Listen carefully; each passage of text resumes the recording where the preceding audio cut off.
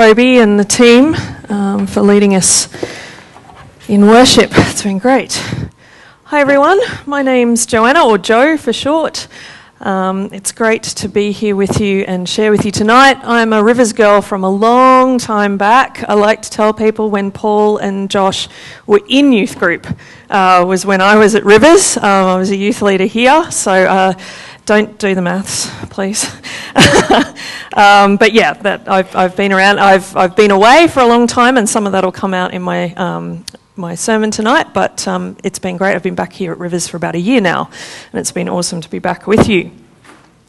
So Tim asked me if I would speak tonight on kingdom.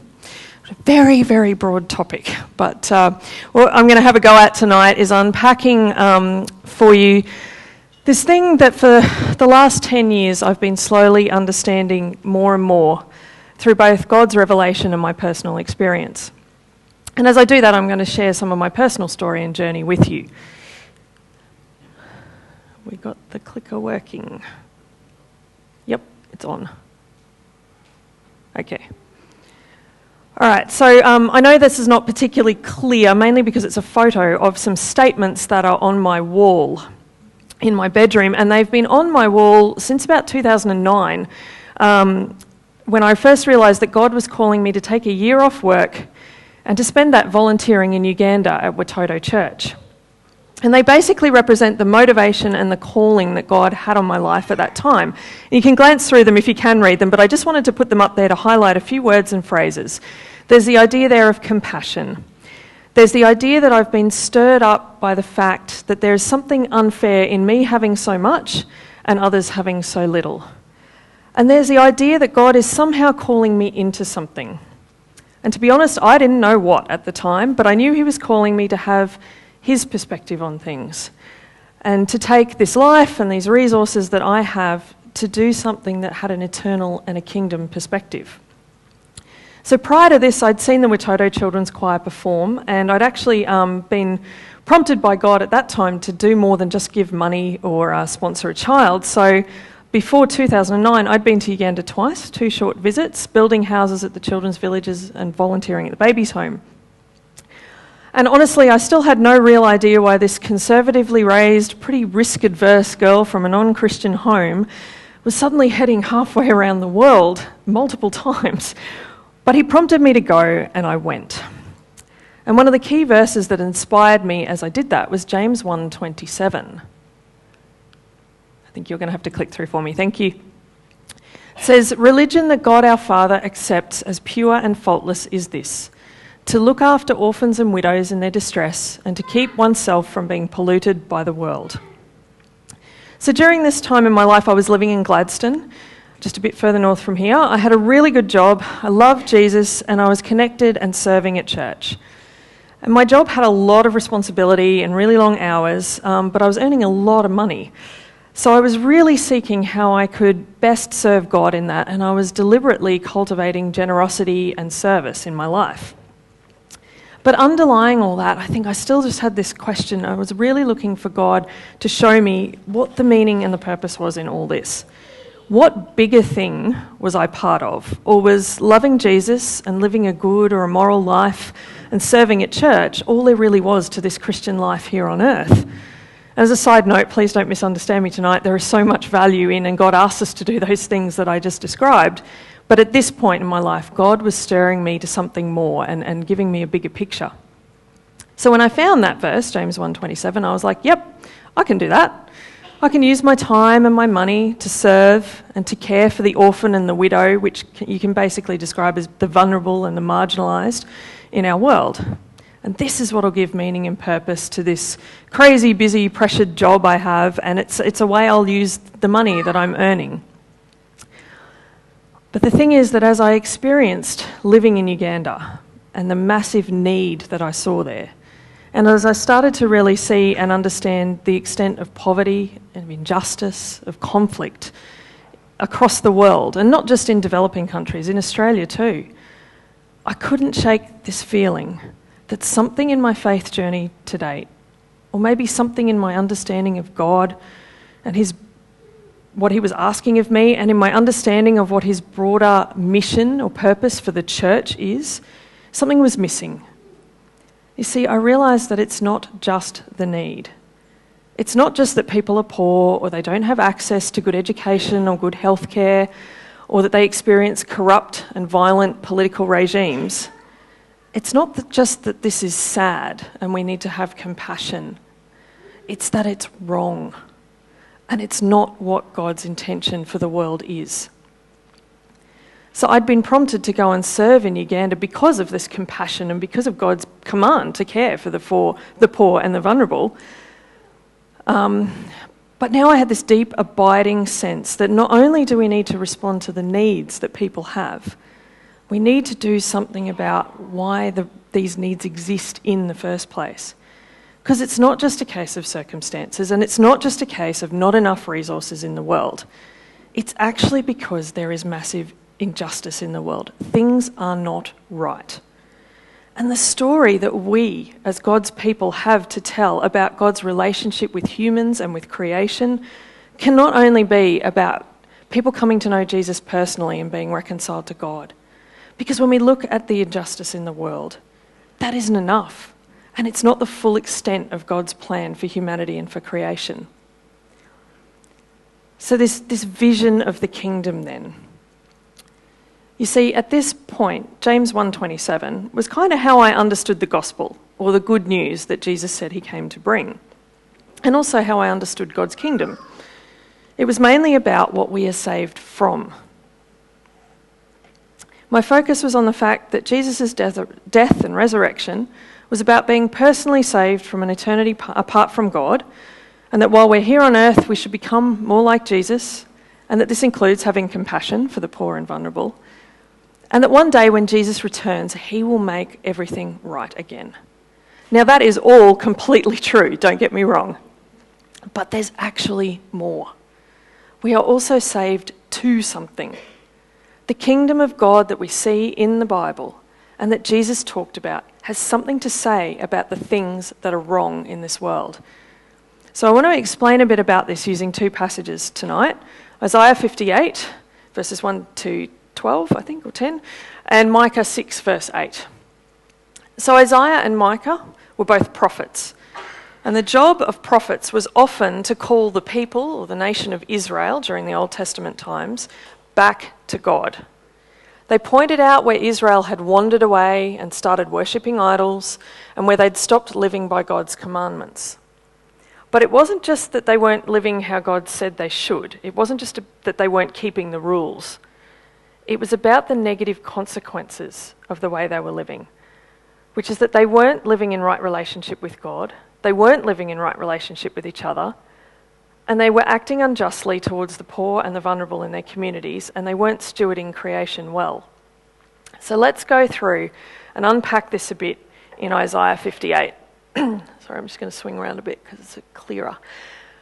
All right. Shout it aloud, do not hold back. This is Isaiah, God speaking through Isaiah to the people of Israel.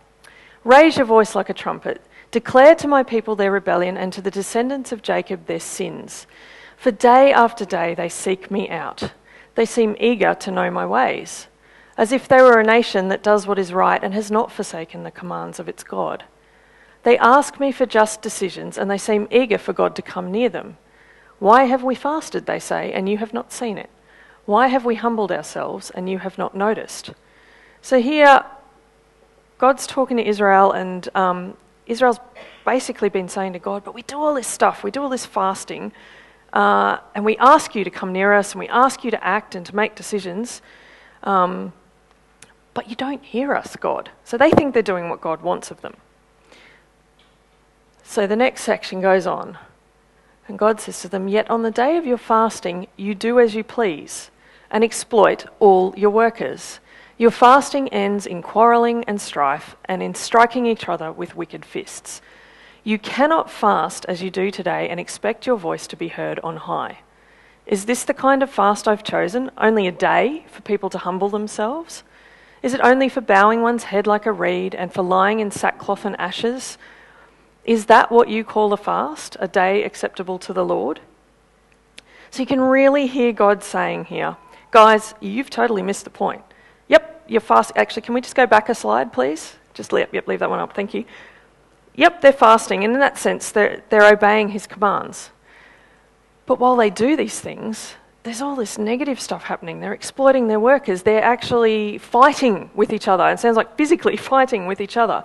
So all their fasting and their day of sitting in sackcloth and ashes, it's just empty religion.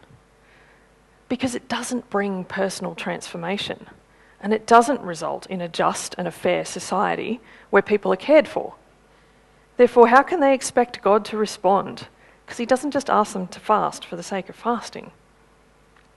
So we go on through this passage then. Is not this the kind of fasting I have chosen? To loose the chains of injustice and to untie the cords of the yoke, to set the oppressed free and to break every yoke? Is it not to share your food with the hungry and to provide the poor wanderer with shelter? When you see the naked, to clothe them and not to turn away from your own flesh and blood. So here God unpacks for them what his idea of the outcome of fasting or any other spiritual discipline or religious practice is.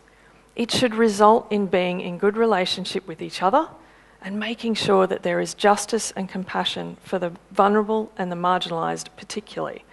It means acting and living in a society that allows all people to experience what is known as shalom, which can be explained as flourishing or fullness of life. In other words, this is God's vision for his kingdom. Next slide.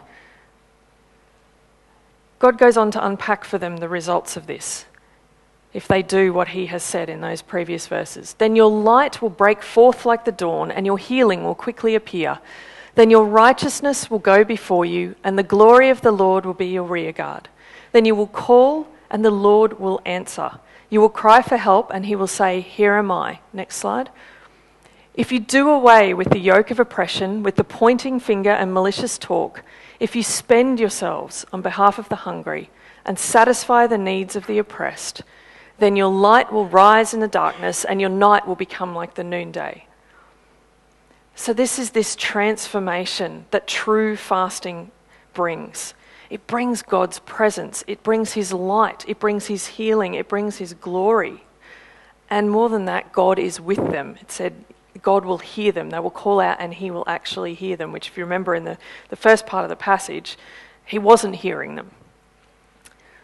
And the last part of this passage then, he says, and the Lord will guide you always. He will satisfy your needs in a sun-scorched land and will strengthen your frame.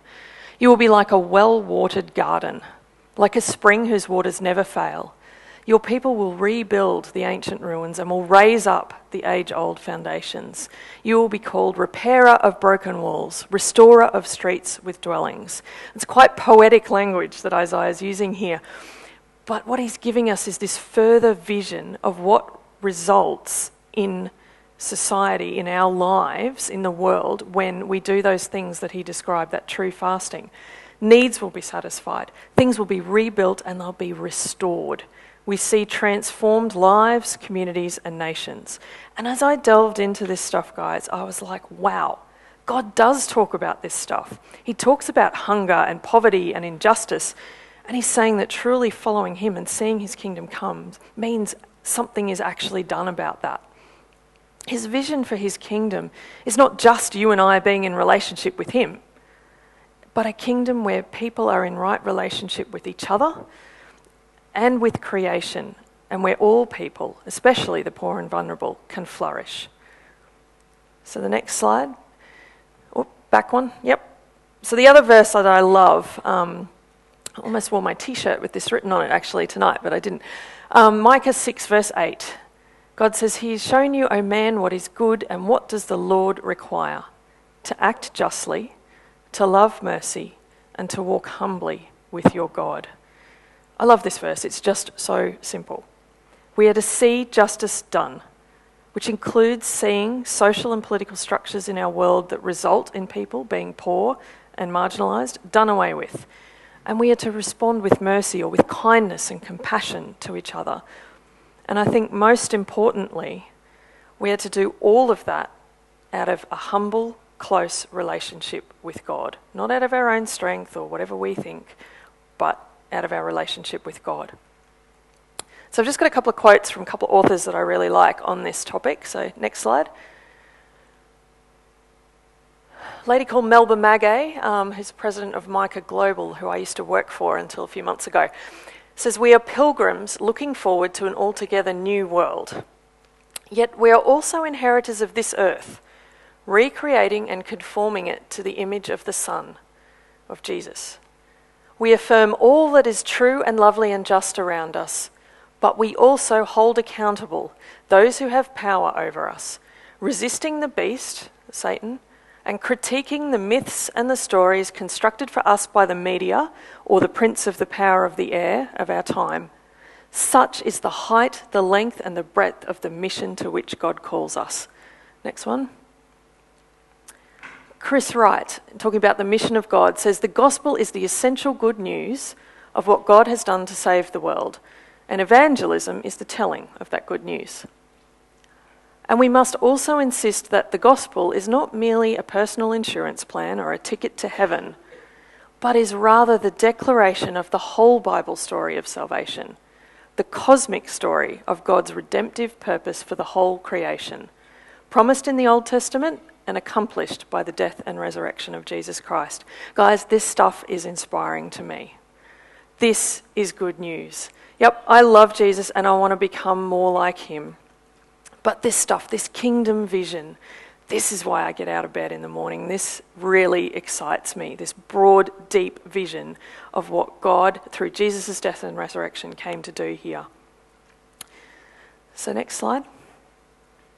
I've been using this term kingdom quite a bit now, but it's not really a word we throw around much in general conversation or even in church a lot these days. Yet Jesus actually used it heaps. He often started a teaching or a parable with the statement, "The kingdom of God is like." And it's become for me a really important word. A word, a concept that is absolutely laden with meaning and with purpose. It captures me and it inspires me and it guides and anchors how I live out my faith and my relationship with Jesus. Because you see, this phrase, the kingdom of God, speaks to me of hope, of potential, of possibility, of that longing that I have for all the things that are wrong in this world to be made right and just and good. It speaks of a greater purpose, a vision of true reconciliation between us and God, between us and each other, and between us and creation, which includes society as well as the environment. And more than that, through Jesus' death and resurrection, the kingdom speaks of this final step that God ushered in of restoration, this idea of rebuilding and restoring and repairing that we saw in Isaiah 58. See, the kingdom of God is a place where things are restored to the way they were always meant to be. Restored to the way things were at the beginning of Genesis, when Adam and Eve walked naked and unashamed in the Garden of Eden in perfect relationship with God, with each other, and with creation. He is setting things right, guys, and he invites us to be a part of that. But what I've also come to realise is that this vision of and longing for the kingdom isn't only a future hope. And one of the first places I realised this was when I looked more closely at a phrase that's in the first line of the Lord's Prayer, which I've got up there on the screen. If you flick to the next slide for me. The first line of the Lord's Prayer says, "This then is how you should pray. Our Father in heaven, hallowed be your name. Your kingdom come, your will be done on earth as it is in heaven."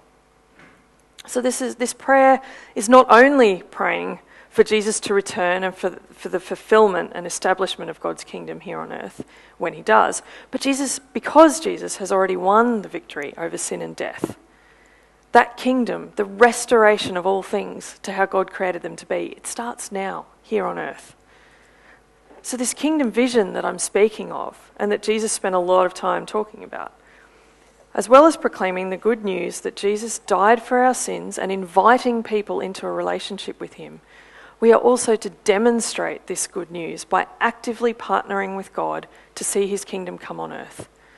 And that for me is just so exciting. It's truly the full story of the gospel and the good news that Jesus came to bring. So now I've talked a bit about my personal journey and how I've unpacked this over the years. I want to have a quick look at what Jesus also said about the kingdom and also what our role is in all this.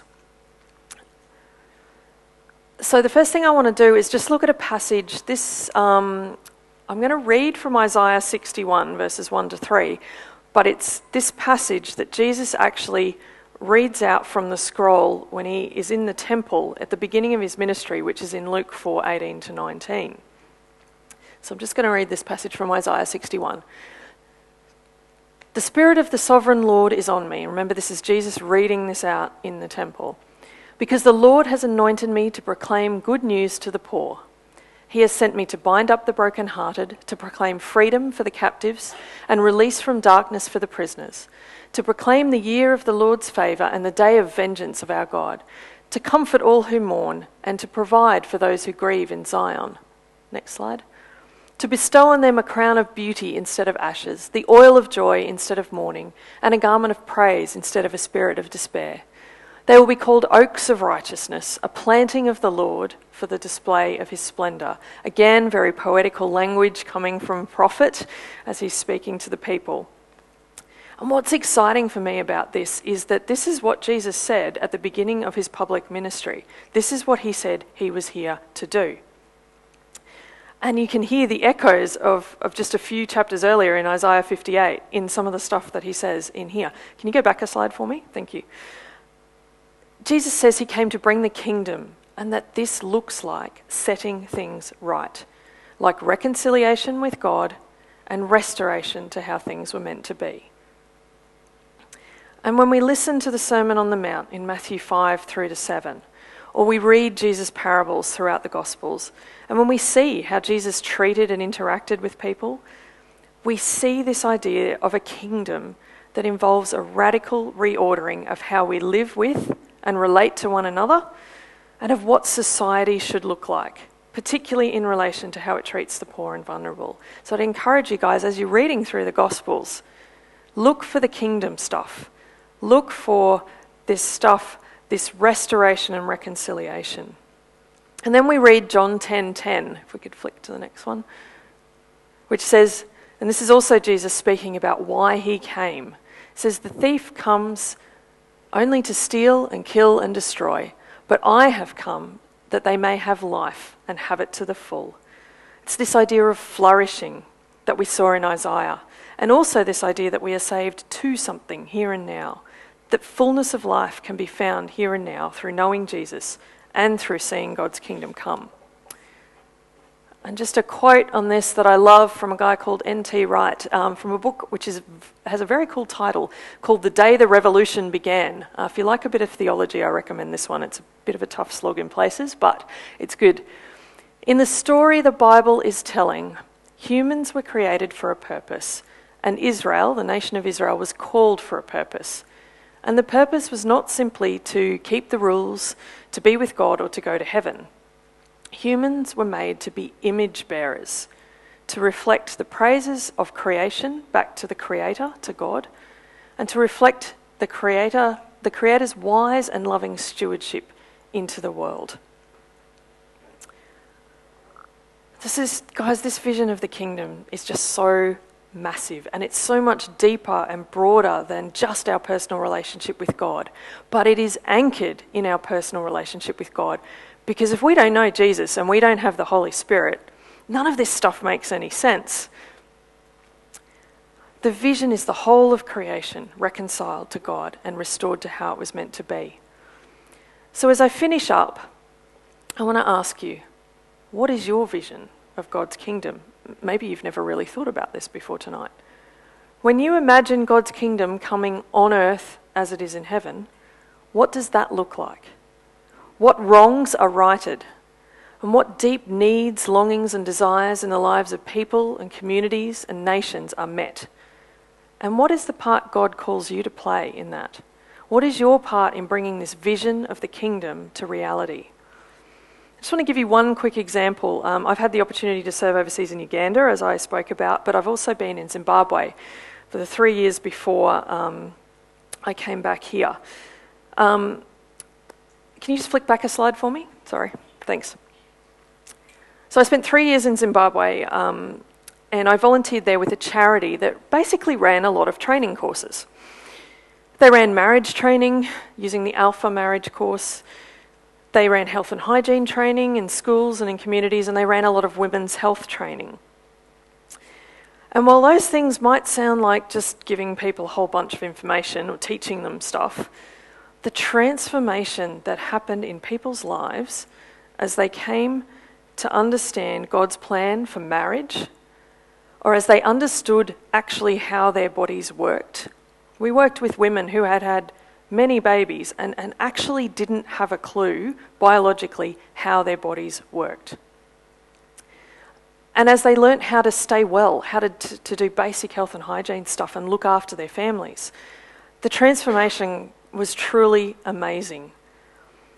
And the message of how God values and loves each of us and desires us to have healthy and whole relationships and bodies was weaved into all this training. Zimbabwe is a very Christian nation, and we were really blessed that, in fact, if you didn't pray to open the training, you lost people at the start. So it was very, very cool, and it took a little while to get used to be honest. And what we saw there in that transformation and those light bulb moments were relationships reconciled and bodies made healthy and things restored to the way they're meant to be. It's glimpses of the kingdom, guys. So this year for Lent, if you want to pop the next slide up for me. So Lent is that time in the lead up to Easter. Tear Australia asked a few of their supporters to write a prayer and a reflection about what the phrase "on earth as it is in heaven" actually means to them. So I'm going to read out to you what I wrote, a reflection and then a prayer that I wrote for that. And I think if you think back to the things I was talking about that are on my wall, on the slide at the beginning, I think you'll see some of the depth that I've come to know about the kingdom in this. So my reflection was, as I prepare now for God's tomorrow, the key thing I do is choose. I choose to be aware and to remain engaged when it would be easier to turn away and check out.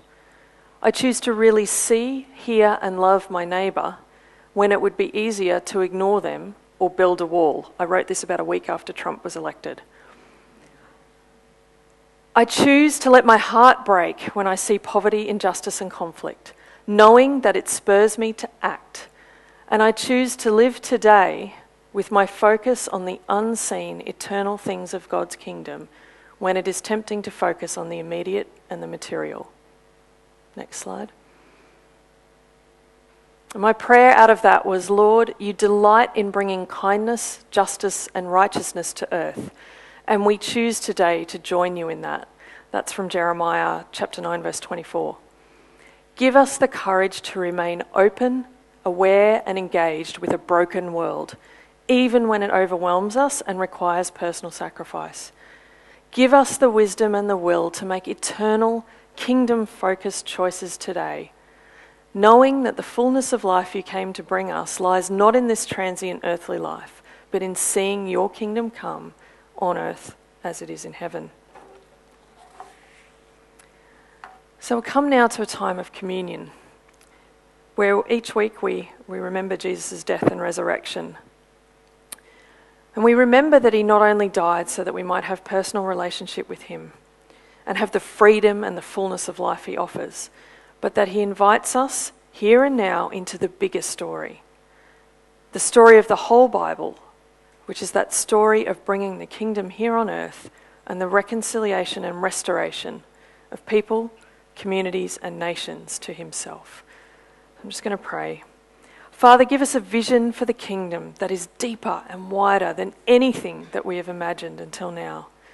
Show us how we can be part of this amazing plan of yours to reconcile and restore the whole of humanity and creation to yourself through Jesus' death and resurrection. So guys, we're just going to have a time of communion. Feel free to come forward in your own time. We take the biscuit and we just dip it in the juice for those who aren't here with us regularly. And we've also got the offering bags up here on the table. You're also welcome to give electronically. Just find one of us if you need those details.